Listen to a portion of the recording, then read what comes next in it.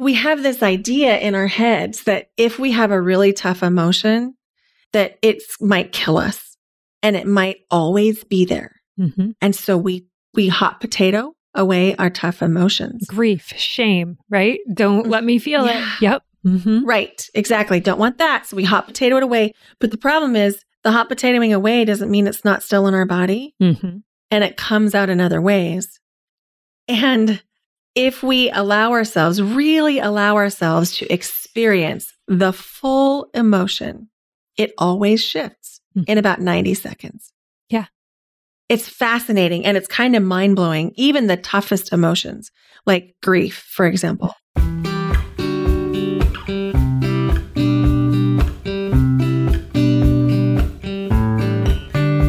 Hello, and welcome to the Emotional Expedition podcast. I'm Meg Thomas, and if you want to live a more open-hearted, magical life, it all starts with your emotions. This podcast will take you on a journey, helping you to better understand, express, release, and heal your emotions. Let's get exploring. Welcome back. I am so excited to introduce you to a new friend, Brenda Winkle. And Brenda, she is an energy expert. She is an empowerment coach, an advanced theta healing meditation technique practitioner. She's a healer. And she is also the host of the Waves of Joy podcast, which I have been diving deep into this week. And I will have all of the links in the show notes. It's an amazing, amazing podcast. So I definitely want to share that with you. And I cannot wait to share Brenda and all of her beautiful magic that she has to share with us today. So welcome, Brenda. How are you? I'm great. Thank you for having me, Meg. And I agree. This new friendship that we have begun to nurture is so exciting and just feels so aligned. There's so many commonalities, so many synchronicities. It just kind of blows my mind. And I'm just so grateful that our worlds came together. Me too. Me too. And hopefully we will share some of that with all of you, how many things we just keep finding we have in common. So how I like to start this podcast is taking you back to the beginning. So what was young Brenda like? What were you like as a child? How did you deal with your emotions? Did you deal with them? How did you experience them? I felt like a nerd the whole time I was growing up. I was pretty good at school. It came easily for me. I was identified as gifted at a young age, and I felt a little different. I always had friends. Friends came easily to me, but I enjoyed going fluidly between friend groups. I did not enjoy having to pick one group of friends. I liked to be friends with everybody. And so I don't recall emotionality in the way that I experience it now. I recall worry, like worrying about my friends. And I don't feel like I necessarily had a desire to fit in as much as make sure everyone was okay. Yeah. Does that make sense? Totally. Yeah. And I think it says a lot about you. Does that still live within you of wanting to make sure the people around you are okay? And you became a coach, and a healer. It is still within me. I do think that now it is a little healthier and in a more boundaried place where I'm not offering unsolicited advice in the same way that I might have as a kid or even a young adult. And I think that I no longer want everyone to be okay at my own expense.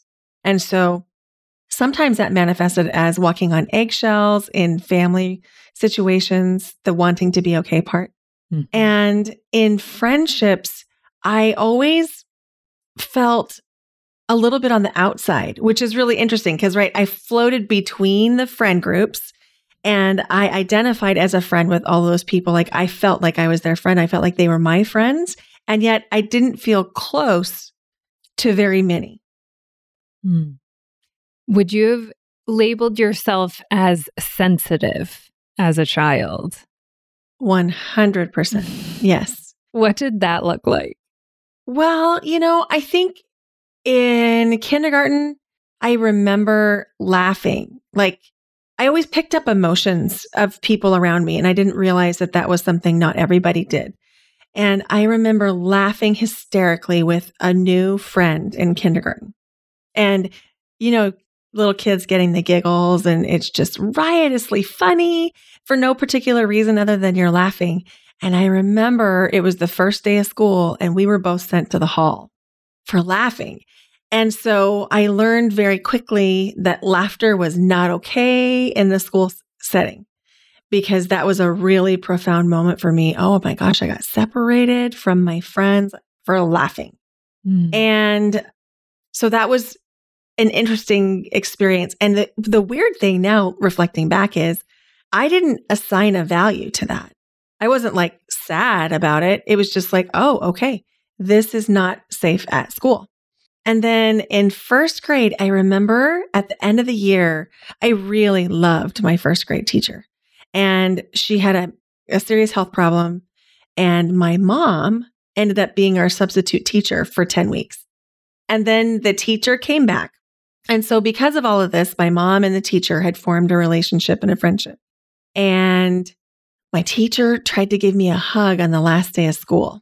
And I didn't want to have a hug. And I dived under a desk to avoid getting the hug. And I actually cracked my head open on a desk, diving from this hug that I didn't want to have from a teacher. And so I learned in like really early school years that this type of emotionality and showing preferences may not be safe. And so I felt like I kind of put some bookends on the range of emotions that I was willing to show for certain, and perhaps even feel as a young child. Makes total sense. You were just picking up the energy of the environment, what's safe, what's not safe, and making those decisions of how far you can go. I love that visual of the bookends. Mm-hmm. And so what was the next part of the journey for you as you continued to grow up and were this sensitive, beautiful person in the world, in a world that doesn't always accept us as these sensitive beings that we are? Well, thankfully, my parents were both musicians, professional musicians, and I was raised in a family where it was not optional to study music. And so I started piano lessons at the same time I started kindergarten. And I always had music, and it became my main expressive vehicle. And as I continued into school in junior high, I became active in the band and the choir and carried that through the rest of my public school experience. In fact, my senior year of high school, out of the 7 periods of the day, 4 were music. That was like me with art. I love that. And when you say it was your main way to express yourself, was that also a way of expressing your emotions? Oh, yes, absolutely. Absolutely. So my mom says that she could always tell what kind of day I had based on what I would come home and play or sing. And so, she could tell if I was just pounding the piano that it had been kind of a tough day. And she could tell if it was a lighter, maybe a Broadway tune that I was singing or playing, that it had been a great day. And I did not have the self-awareness at the time to know any different. I just knew that I felt really compelled to play certain music on certain days. And does music still have that effect on you, in the sense of, what I'm hearing is it helped you move the emotions through your body? So if you were having a tough day and you came and chose to play something, and then I'm imagining you felt better after, does music still have that kind of power with you? Absolutely. It's a big part of the reason that I spent 26 years in a music education profession. And I'm still active in like volunteer roles and and finding different ways to serve the profession as an adjudicator and a clinician. And there's always music playing in my house if I'm going through something and I'm singing it and dancing it or conducting it or, yes. So music is still very much a part of my process. I love that. Just another way to move the emotions. And how did you find, now that you've shared, you've been in that industry for 26 years, how did you find yourself becoming this incredible empowerment coach that you are now today? How did you get to that place? Oh my gosh, that's a great question. So many times in life, there's not a straight line. And this was not a straight line. I knew that I wanted to be a music teacher, although I also wanted to be a psychologist and an interior decorator and some other things too. But I really settled on the music teacher and decided I would do that. Well, I left an abusive marriage in 2007. And when I became a single mom, I needed another income. And so I had been a Mary Kay sales director at the time that I left that abusive marriage and moved into the domestic violence shelter. And I took all of my product with me with the intention of being able to continue to run that business. But, the reality of running a home-based business inside of a domestic violence shelter is not really practical. And it didn't work. And I also knew that I needed a W-2 job to be able to rent an apartment because my Mary Kay business didn't have the tax records that would have been necessary to rent an apartment.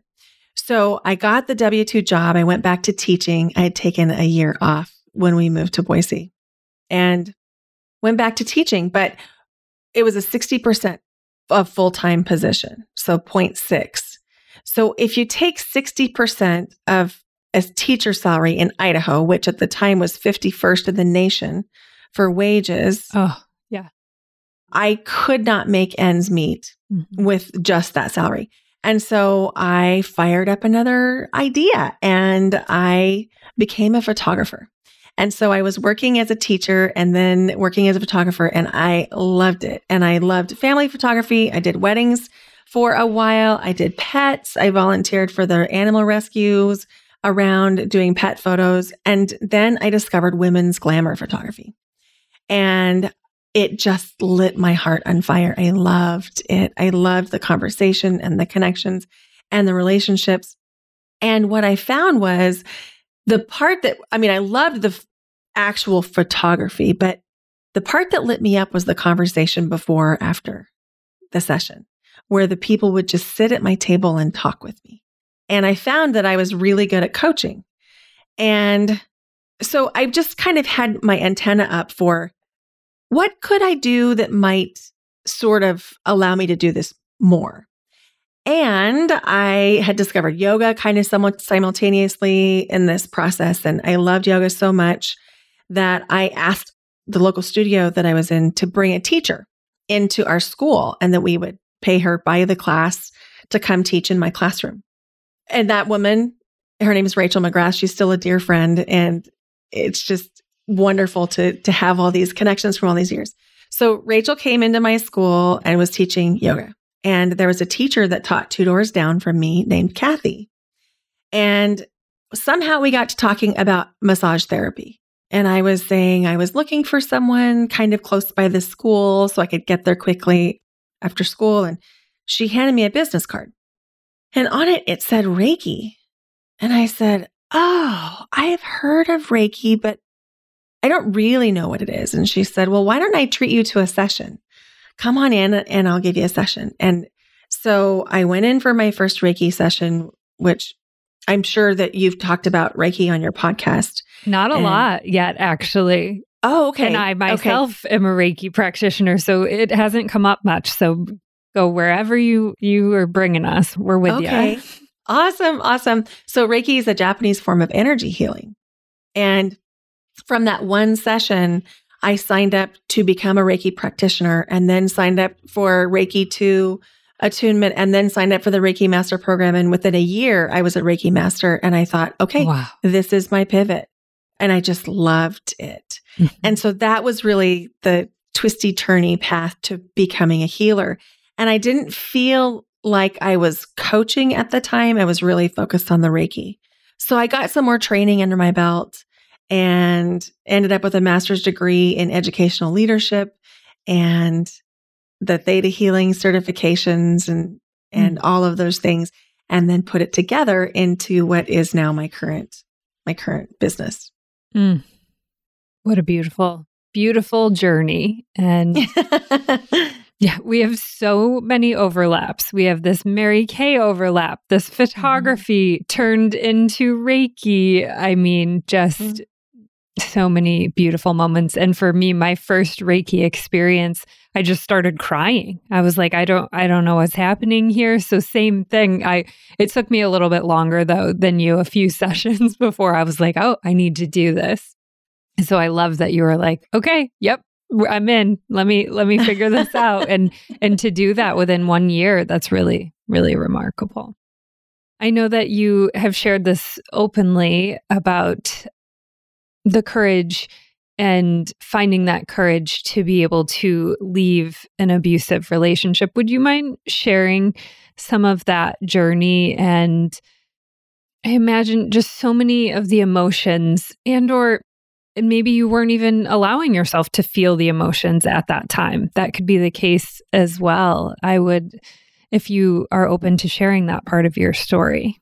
Thank you. Absolutely. Yeah.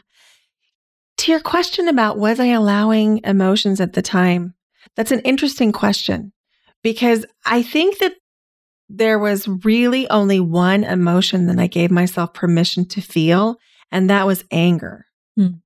Sometimes I would feel angry, but it's interesting when I try to conjure other emotions, I can't. I don't recall feeling joy. I don't recall feeling really much other than anger and then sometimes fear. And so those were the two predominant emotions that I was living with most of the time. And then as I discovered Mary Kay and I began to attend the weekly meetings, that began to shift.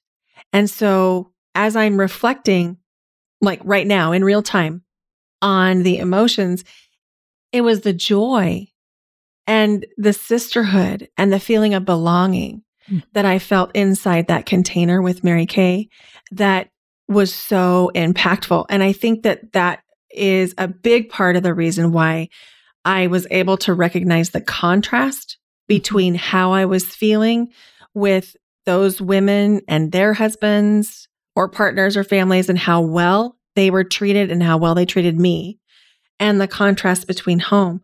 But even then, I was not aware fully that I was in an abusive marriage. I knew I was in an unhappy marriage. I knew that there was conflict. Often there was conflict, but I grew up in a small town in northwestern Nebraska, and the social norm was till death do you part. And it was really expected. And, we knew who had been through a divorce in the town, and there was always this talk around it. And so I internalized some shame around getting divorced, and it was never even an option for me.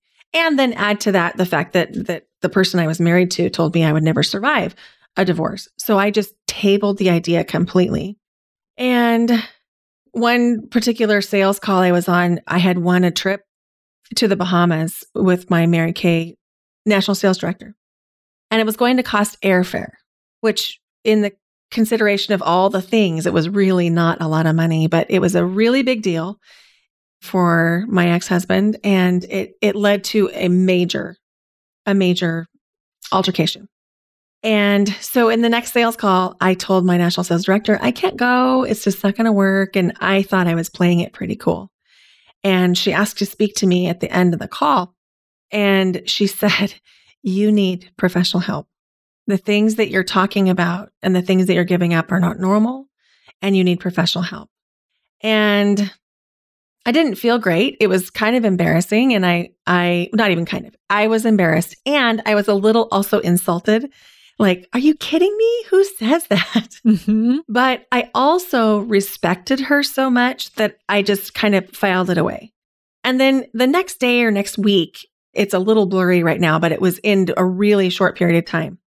I was setting up for an event local to me with a local sales director, a different person. And I ended up taking my daughter, and we were setting up the tables in this Holiday Inn ballroom, and my daughter was playing with her little ponies, and we were making it all pretty and nice for the consultants to come in the next day. And I thought it was a great afternoon. Like, I felt really lit up by the conversation, and it just felt great. Later that night, the phone rang, and it was this local sales director. And she said, "What else are you going to let him take away from you?" And I said, "What?" And she said, "I know what's happening in your house." And my first thought, because of how I was being conditioned at the time, was, oh my gosh, there's dishes in the sink. And I went into that shame place of there's dishes in the sink, which who cares in the course of things now. And she said, "No, that's not what I'm talking about.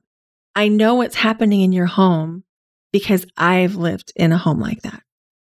And I just felt my body go cold. Like, I still have a really visceral memory of the texture of the chair I was sitting in and what it felt like on my fingers as I put my fingers on the arms of the chair. And it was this sort of like out of body experience, so to speak, of, oh my gosh, now in a really short period of time, 2 women I really respect have said something that kind of caught me off guard. And so this woman also said, "You need professional help." And this woman and I were close enough friends that I could say to her, "I don't even know what that looks like. I don't even know where to go." And she said, "That's fine. I have someone for you." So she gave me the number, and I went to this woman's office, and we sat down for our session, and she was writing in a portfolio, where you can't see what they're writing, but you can see that they're writing on paper. And at the end of our session, she closed it. And she closed her little portfolio, and she kind of sat back a little bit, and she said, "I never counsel divorce." And like, I could feel my heart rate rise just with that statement. And she said, "But you need an exit plan. You're in a lot of danger." And I was very scared for the first time. I'd been insulted and sort of trying to prove the people wrong that suggested I needed help. But I also respected them enough. I was trying to go through the motions of going to this therapist. But when she said I needed an exit plan, that was the first time I was really scared. And so I drove home, and it was so interesting because it was crystal clear in the parking lot what she had said. And then it began to get a little bit blurrier.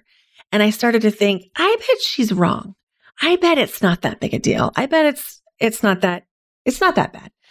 But I decided I should call somebody else. And, at the time, every time you made an order with Mary Kay, they would send a little pink slippery envelope you could do product returns in. And it had the Mary Kay Ash Charitable Foundation's number on the back that linked to the National Domestic Violence Hotline. Mm-hmm. And so it was like right there in my floorboard. So I just pulled over in a little park next to a neighborhood where I lived and called the National Domestic Violence Hotline. Gave them a rundown, pretty generic rundown, and they said the same thing. You need an exit plan. And I was like, oh, okay, this is really scary. I don't quite know what this means. I don't know what to do. And so I went right back into denial, thinking, okay, I bet it's not that bad. I bet it's not this big a deal. I'm going to prove them all wrong now. So I went and bought a little digital recorder, like one of the 4 inches by 2 inches. And I wore it in my bra for 2 weeks. My ex-husband was working nights. And so he would be up kind of in the window of like 4 to 6 p.m. and then head to work. And so I would wear it the whole time we were having exchanges. And then while he went to work, I would listen to it. And it took me like 3 days of listening to realize I was really in trouble. Mm. And it's partially gaslighting because it's so confusing when you're in that situation because you say that this hurts and they talk you out of it and tell you it's not that and those kind of things. And then it's partially the numbing that has to happen as a survival mechanism that I just hadn't allowed myself to really feel what all those barbed kinds of things were doing. Mm-hmm. And then when I heard my daughter, that really drove it home. So from the time I went to the counselor, called the domestic violence hotline, started wearing the recordings, it was 2 weeks later that I was in a car with $400, 2 suitcases, and my 5-year-old, and a friend drove us to a shelter. Mm. Thank you so much for sharing that story. It's such a powerful story, and I just want to be able to, a part of being on this podcast and why I'm doing this is to show people the stories and the how to get there and how to gather that courage. Because I'm hearing in it also, there was a part of you that had to numb yourself and probably not allow yourself to feel that full range of emotions. That was just a way of protecting yourself. So here we are on this podcast, always talking about emotions, but this is a way of protection. When you are in the trauma, when you are in it, this is a way that our minds and our bodies protect ourselves, right? Right. How did you find that courage within you to ultimately be able to pack those 2 suitcases and leave? I think that it was the perfect meeting of all of the things. Mm-hmm. I think that it was timing. It was support from the sales director, my national sales director, and the friend who was my director that drove me there. And I think that they were willing to have the conversation with me and also willing to physically drive me. Yeah. Made me realize how much, number one, they believed in me. Number two, how much they believed that I was in trouble. Because here, the part that we haven't really talked about is when things started to go bad, they went bad very, very early. But as I shared things with people, I would hear responses like, "Oh, that's not what he meant." Or, "You're taking it too seriously." Yeah. Or, "Maybe you're just being sensitive." And so I had learned early in the marriage that I couldn't talk to people outside of the marriage. Yeah. Because it was getting turned back on me and I was the liability. I was the weak link. And so when this group of people were able to diagnose me sort of from the outside and then believe me, it was so empowering. And, they were really careful. And one even articulated, "I am not a counselor. I am not equipped to help you with what you need to go through now. And you can't come live with me because I don't have the capacity to give you what you need, but I will help you get to a shelter." And that was the kindest thing that she could have done. And at the time, I was sort of like, "Please let me live with you. Please don't make me go to a shelter. That's not what I want." Yep.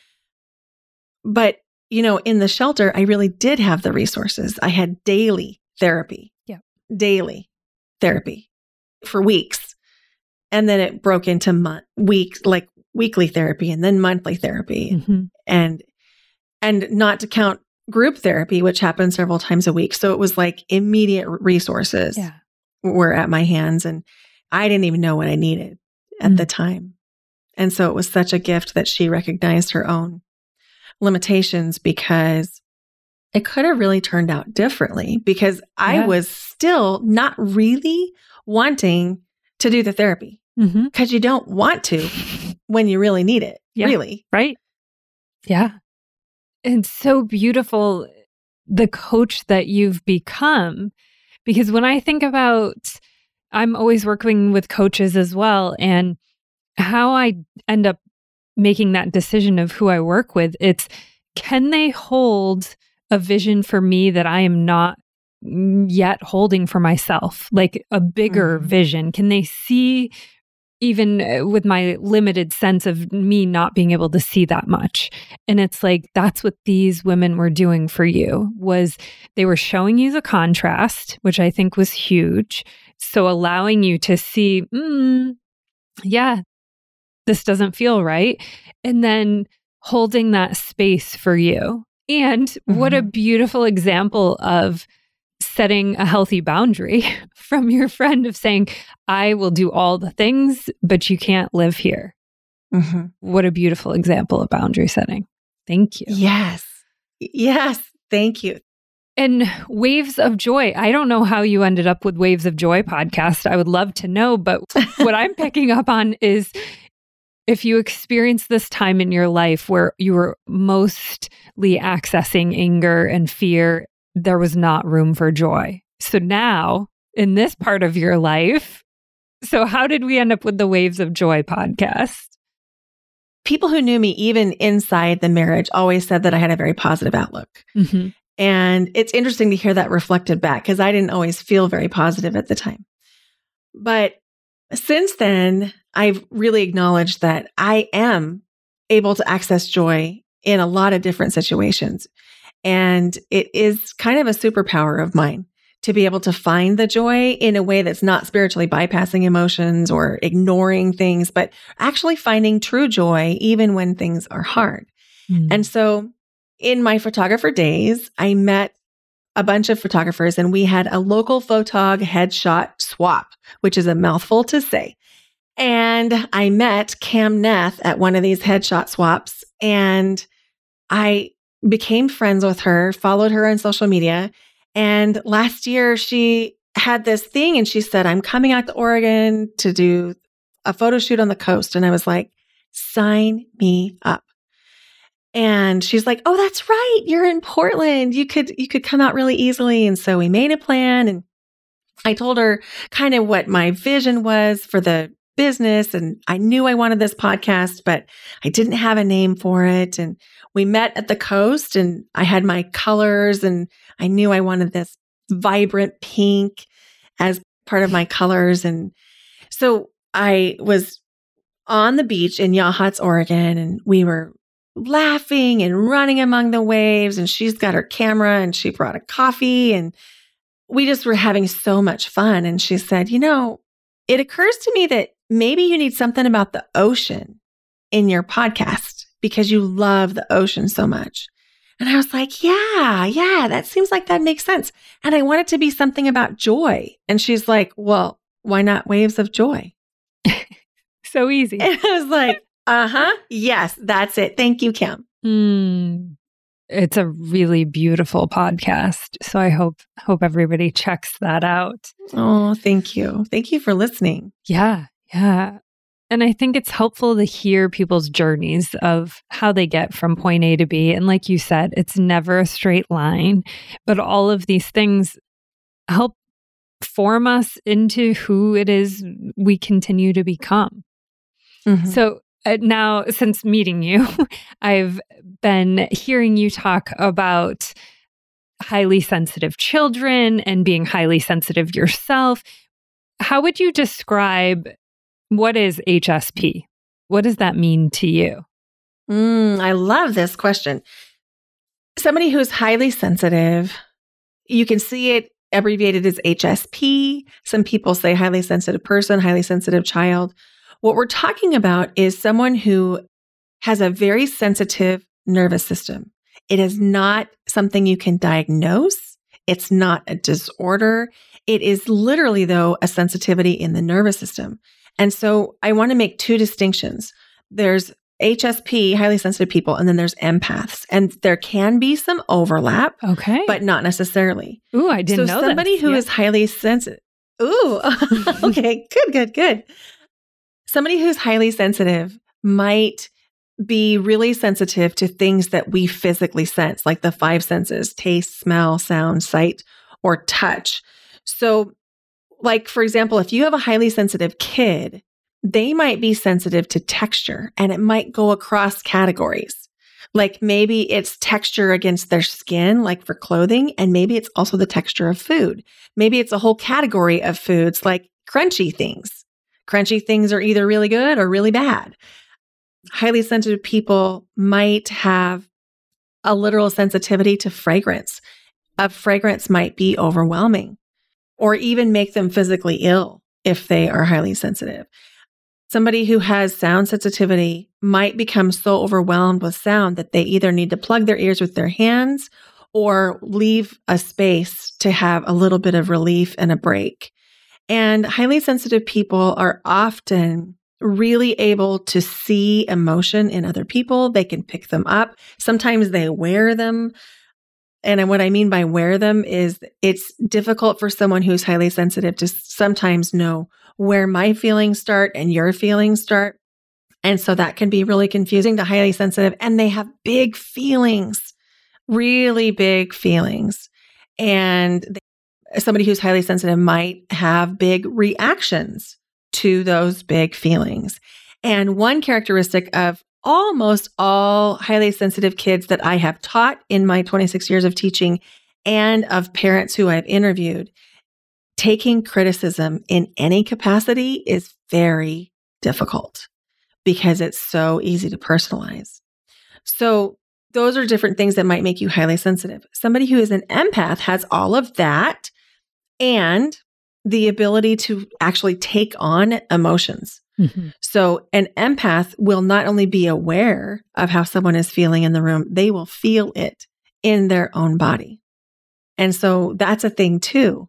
And so this would be a kid, it manifests in children a lot, where a kid will, let's say, be fine 1 minute, and the next thing you know, they're crying, and you ask them why, and they can't tell you. Okay. Mm-hmm. Because they might be tuning into some other emotion. So if you just picture like that we all have these little antennae around us in our auric field, we're just picking up things around us. The people who are highly sensitive are much more in tune to all of those energetic changes. Mm-hmm.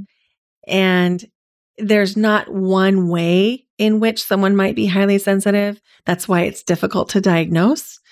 And it's not a diagnosis. It's just a state of being. Mm-hmm. And a lot of people who are empaths or highly sensitive also have some psychic abilities. Sometimes they have an inner knowing or an inner seeing or one of the clairs, like clairvoyance, clairsentience, those types of things. And I think it's really easy for people who are highly sensitive to think that they're weird or that there's something wrong with them. But I have a whole community built of highly sensitive people, of empaths. And I think that we start to find each other mm-hmm. as we become more willing to say, oh, this is me. I am highly sensitive, or I am an empath.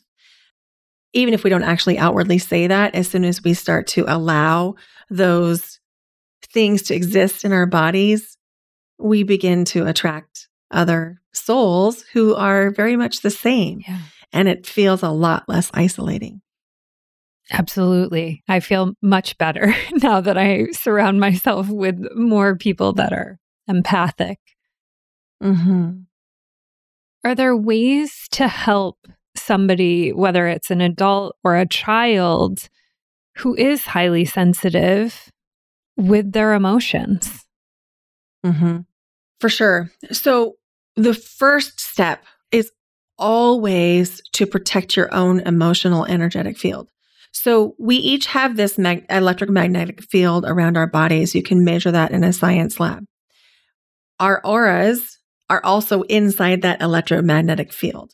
And you can actually measure auras, but the science isn't as reliable, and so it doesn't get talked about as much.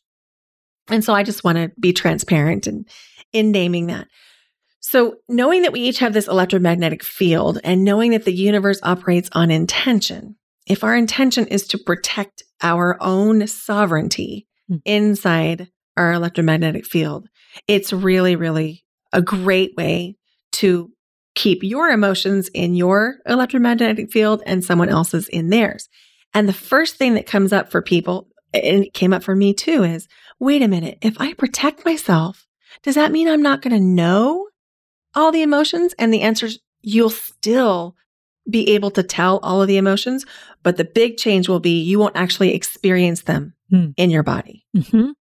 There's two ways that you can do this really simply, and both are really visual, and one will resonate, and you can do that. So the first way would be to zip up, literally zip up, start at your pubic bone and zip up all the way over your head like you're zipping up a giant parka. and just repeat that 3 times. And it's immediate relief. For most people, they often just, whoa. I can feel it. I didn't even do it and I could feel that happening. Yes. Yeah. Mm-hmm. Yes. Mm-hmm. It's really profound. And so you can do this sometimes, like if you see me in my personal life, you'll see me sometimes do this and I'll make it almost look like I'm swatting a fly. But really what I'm doing is zipping up my field. I'm zipping myself up. And so this is like brushing your teeth. We don't brush our teeth once and then call it done. This is something that needs to happen often. Daily at least, if not twice daily. And if you are in emotionally charged situations, it might need to happen in that situation. So like if you have a really high stakes meeting, you might need to zip up right before the meeting. Okay. If you know that there's going to be a lot of emotions. The second visualization has the exact same effect, but it's just a different visualization. And that's just to bubble up. So just to imagine yourself stepping into this beautiful, glowing white bubble of protection. Or maybe it's blue for you. You'll find a color that resonates, that feels really protective. For most people, it's white, blue, or gold. And then you can bubble up. So you'll have one of those that really hits for you. And then you can do that thing. So that's step 1, is protecting your own emotions so that way you're only experiencing your own. You'll still know what everybody else's are. And that step alone is enough to really gain solid ground in managing emotions for kids. The trick is you have to teach it to kids before they are activated. If they're in an activated state, that is not the time to teach them to zip up. They won't take it. Yep. So you just have to kind of ride the wave. And then the second thing is, if we're talking about kids, are we talking about kids? Like if they're having escalated emotions? Yeah. Mm-hmm. If we're talking about kids, if you meet a child in a highly activated state, it's like adding fuel to the fire. Mm-hmm. So if the child is in a highly activated state, you do want to meet them, but you want to meet them from a very, very calm state and acknowledge their emotions and say, I see you're upset right now. I'm here. I see that you're having a really tough time and I'm here. And just sit with it, acknowledge it, being really, really calm. And they will come to match your energy. So whoever's energy is strongest in the room is where the energy will go. Yeah. And if you make sure that you're the strongest and you're the calmest, eventually they will come to you. The trick is to not have a timeline. It might take 30 seconds. It might take 3 minutes. If we're talking about 3 minutes and a crying child, it feels like 35 minutes. Yeah. It really will dissipate. And just the kid knowing that you're there is really soothing. And just knowing that they have license to feel emotions is really soothing. And for adults, it's not that different. Yeah. We have this idea in our heads that if we have a really tough emotion, that it might kill us and it might always be there. Mm-hmm. And so we hot potato away our tough emotions. Grief, shame, right? Don't let me feel it. Yep. Mm-hmm. Right. Exactly. Don't want that. So we hot potato it away. But the problem is the hot potatoing away doesn't mean it's not still in our body. Mm-hmm. And it comes out in other ways. And if we really allow ourselves to experience the full emotion, it always shifts in about 90 seconds. Yeah. It's fascinating and it's kind of mind-blowing, even the toughest emotions, like grief, for example. Mm-hmm. Now, I want to be clear in saying, I'm not saying that one 30-second sitting with grief is going to cure the grief of a loss of a loved one, but it will cure that moment of grief. And then it always shifts into something else. And just being present with, I'm experiencing deep grief. I'm feeling grief. I'm in grief. Oh, well, that's interesting. Now I'm noticing I feel tension in my right shoulder, or I feel a tingle in my belly, or, I feel kind of relieved right now. And then not judging whatever it is that comes next. This is so good. And when I first learned about the 90 seconds, it felt like such freedom for me. Now to know when I'm met with a really challenging emotion, I now have that in the back of my mind. 90 seconds, like I can do this. It's kind of like being at the gym. You can, 90 seconds, or being in a really challenging yoga pose. I can do this for 90 seconds. Yeah, for 90 seconds. And I know you love Abraham Hicks and the emotional, is it called the emotional scale? I think it's actually called the emotional freedom scale, but yes, will you share a little bit about that? Because we have not touched on that in this podcast either.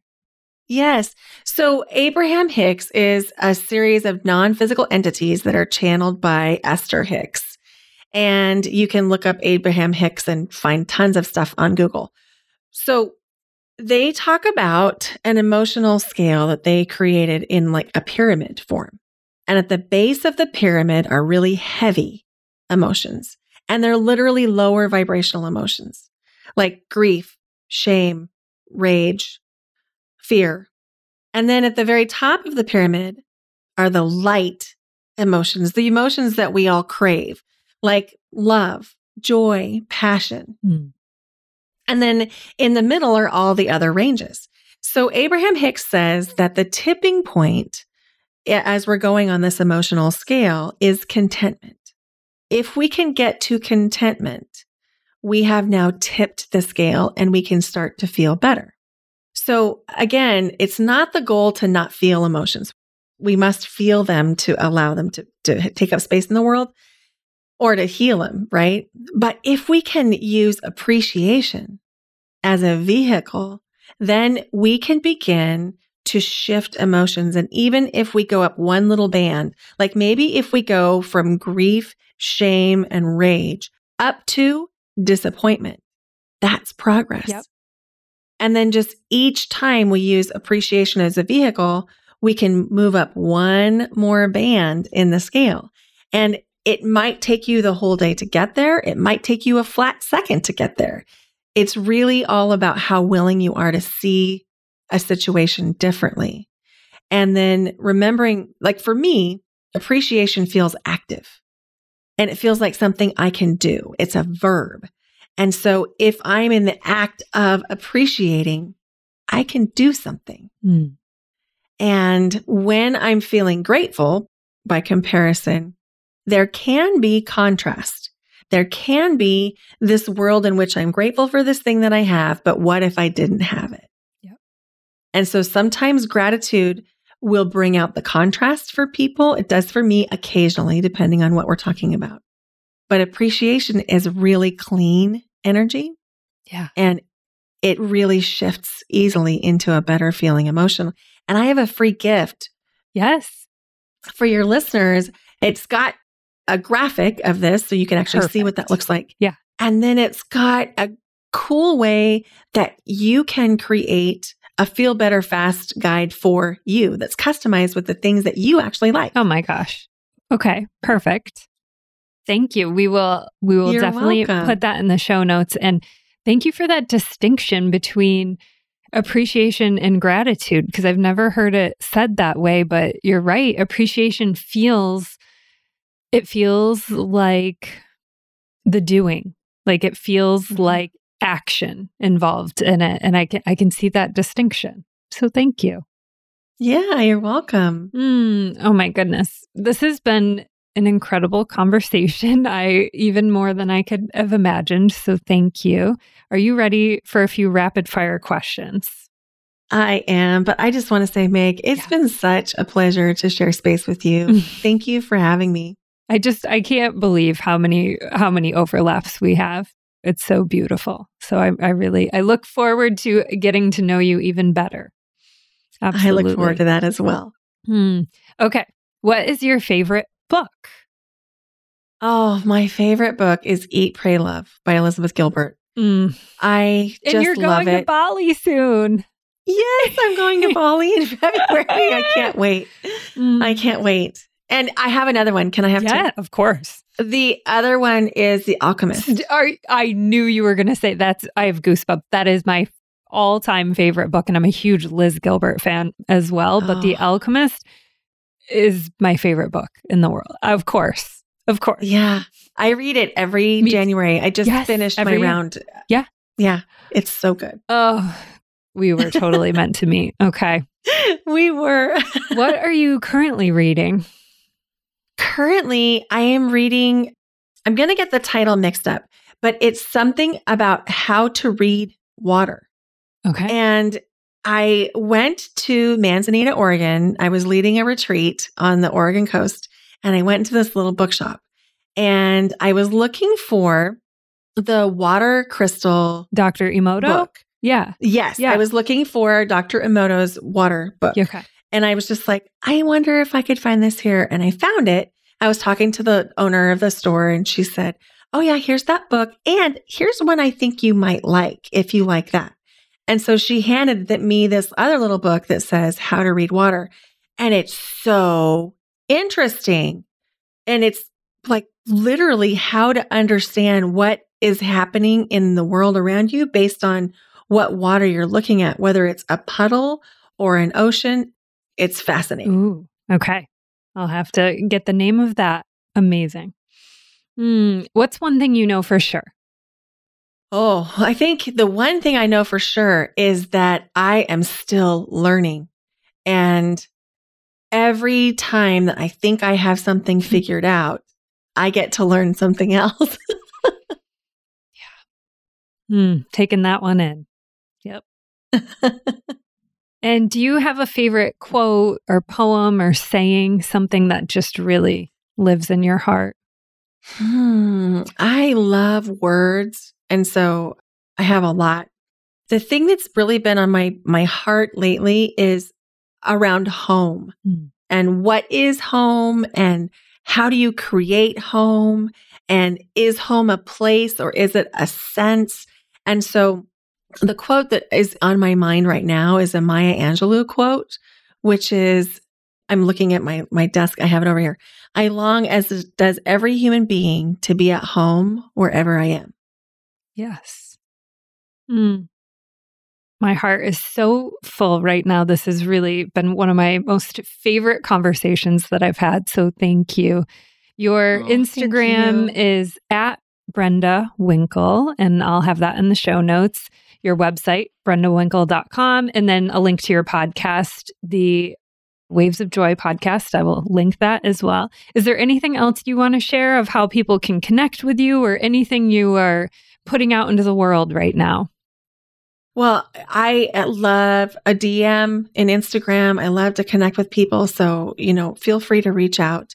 And, I think the thing that I'm most excited to put out into the world right now is in progress, which is I'm creating an offering for highly sensitive moms or moms of highly sensitive kids. Mm-hmm. I'm just so excited about that. So if that resonates with people, I would just love to hear from you, because I'm in the research gathering phase around what are the challenges that you most are looking for support in, and what would be most helpful in creating some kind of a product or a coaching program or something. What do they need? Just reaching out. Yeah. What do you need? So that's something that's really lighting me up right now. Okay. Send her a DM. All right. Yeah. Thank you, Brenda. Thank you so much. Thank you, Meg. I'm so grateful you're here. Thank you for listening. And if you loved this episode, will you please share it with a friend or two?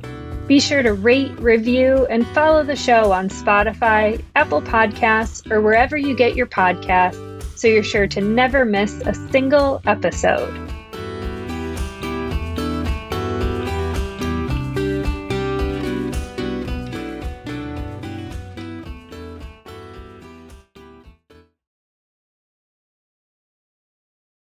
This podcast is part of the Sound Advice FM network. Sound Advice FM, women's voices amplified.